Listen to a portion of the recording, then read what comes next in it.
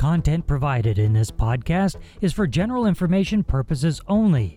The views and opinions expressed in this podcast are those of the guest and do not necessarily reflect that of the Mississauga Board of Trade.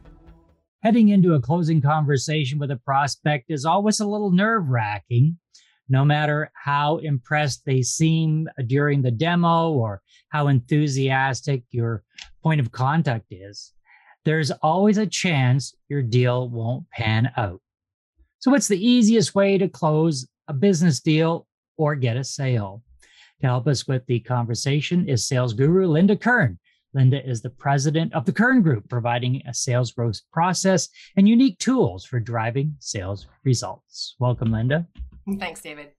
Well, Linda, I was so looking forward to this conversation because I didn't know there was an easy way to close a sale. So I'm excited to learn this after, spending some 30 years on the sales side of things. So, and gee whiz, I wish there was a silver bullet, but I'm pretty sure you're going to tell me there's not a silver bullet. Must be. There's some stuff that has to lead up to this. So why don't we tell me what the building blocks are? For sure. So the most important thing along each step of your sales process, whether it's a very first meeting on a new, new opportunity, follow-up meetings, you might do a demo or some sort of, product proof of concept. But the most important thing leading up to the close at every stage of the sale is to get a next step. Mm-hmm. It is critically important to think about that next step before you go into those meetings. Plan for that next step. And that next step becomes like your outcome, your end game. Sometimes I call it a destination that you're trying to get to. But it is critically important. And there are some rules around that too. Linda, I'm truly amazed with some salespeople that they don't set an agenda for the meeting. So we don't know what are we going to accomplish at the end of this meeting? Are you going to ask me for a yes, no? Are you going to ask me for another appointment? How important is it to set up that agenda or expectation at the very, very beginning of the meeting? It is critically important.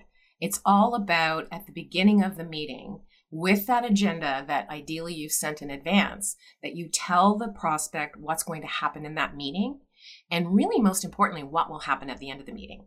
Mm-hmm. And that way, when you do get to the end of the meeting and you are asking for a next step meeting or to move to meeting more decision makers or demo or whatever, that they know it's coming and it makes it so much easier for you. Why don't people send an agenda? What are they scared that the agenda is going to terrify the prospect and they might cancel the meeting? But isn't that better? Yeah, it would be better to get, again, yes or no, better than maybe. But honestly, I think they don't know to do it. Whenever I'm working with a sales team and that part of the training or the coaching comes up and I mention it to them, it's like, oh, that's a great idea. So I think they just don't know it.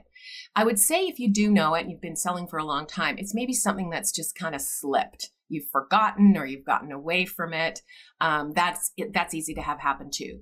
But what I say to salespeople is throughout the sales process, you want to be different and better than any other salesperson that might be calling on this person. And it's all those little things that you do. Like sending an agenda, like setting up the meeting professionally with, how long we're going to be together, what's going to happen in the meeting, what will happen at the end of the meeting. All of those little things along the way separate you and make you look more professional and more trustworthy.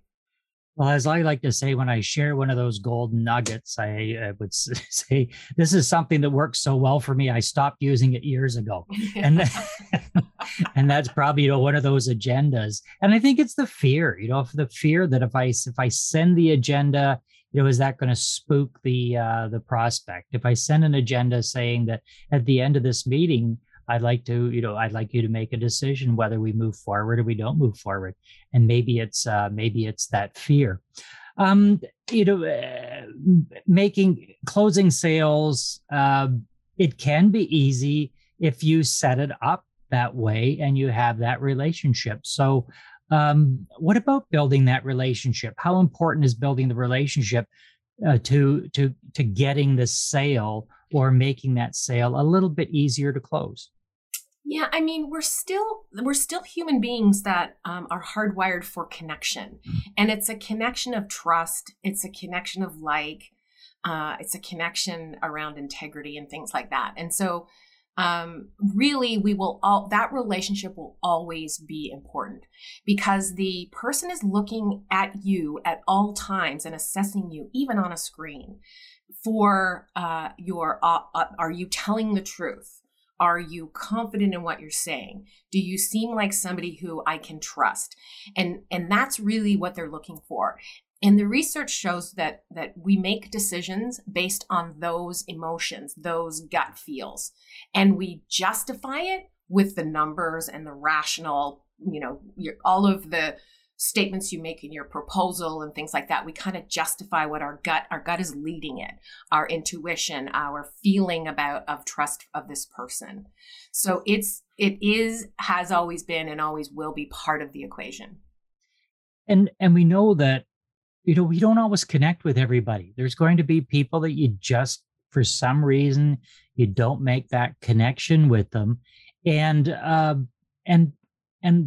my advice has been, if you can't make that connection, if you don't feel that you're getting that feeling that this individual is on that same wavelength with you, sometimes might be easier to move on to another prospect because you can't make a person like you and know you and trust you. They're either not wired that way, or maybe you've done something and they just don't like you for some reason. Maybe you part your hair on the wrong side of the head or something like that. How important is it to assess that relationship early on so that you can decide whether you move on to another prospect? Yeah, I mean, it makes me think of what I call personality styles or behavioral styles. Mm-hmm. It brings to mind probably about 10 years ago now, where I walked into an office of a prospect who was, I can't remember his title, but he was a senior decision maker. And, I go in there with my sort of usual, whoa, there's a lot of construction outside your building, just kind of making small talk. And he did not pick up on it at all. He just, yeah, here's the boardroom, the whole thing just went dead. So I knew I wasn't dealing with somebody who liked a lot of small talk, wanted to talk about sort of the people side of life. He was going to be very task focused. I also knew, based on that my proposal better dot every I and cross every T. And I put appendix in there. It was the longest proposal I'd ever put together. I didn't get the business. There could be a number of reasons, but I kind of feel like, and I was really dialing back, like actually on the proposal call, I took my colleague and she even made a comment about, wow, Linda, you were really different in that call. And I said, yeah, because the guy is really buttoned down. But she even noticed how I was just packing it all up. I still didn't get the business. I think he just didn't, there wasn't that sort of connection. Right. And that's all important, that salespeople need to be chameleon-like, because you have to be able to flex your style and your personality to the prospect. You can't expect the prospect. And I hear that from salespeople. So, well, they blame the prospect. No, that's not the prospect's job to have that flex in their style. That's your job as a salesperson. And it's a very important point that you recognize what style they are very upfront. Are they analytical? If they're analytical, they don't want to talk about their children. They don't want to talk about your children. They don't want to talk about what they did on the weekend. They say, let's just get to the meat and potatoes. And the sooner you can do that, then, maybe that'll be the one that will pull the trigger so you can move the sale along. Linda, what's your best piece of advice when you're dealing with these, these kinds of styles and making that close easier? How do we make that close easier? What's the best piece of advice there? So I'm going to say I'll go back to something you and I discussed a few minutes ago around setting up the meeting as to what's going to happen. So when you get to that proposal meeting, never, never, never email your proposal. Always take your proposal either to a Zoom meeting or to an in-person meeting. You need to be able to have the opportunity to walk through it, take questions, gauge their response. But once you've set something like this at the beginning of the meeting, and if this looks like a good fit for you and you're feeling good about our solution here, we can go ahead. We can start actually working. We can start this right away. And so now they know you're going to ask. And then at the very end, you're going to say something like, shall we go ahead? Here's what happens next. Let's get started, shall we? Don't forget to do that. Never, ever leave it hanging. And if the prospect says, I'm going to take this away and go talk to my team about it, I always recommend, when is a good time for me to get back to you? How much time do you need to do that? Something like that. They say a couple of weeks. You say, why don't we set up a phone call for 2 weeks from now? Really get to the point. Absolutely. Ask for the business. And sometimes you might be surprised. They might give it to you. We've been in conversation with sales guru Linda Kern. Linda is the president of the Kern Group. Linda, thanks for being with us. My pleasure.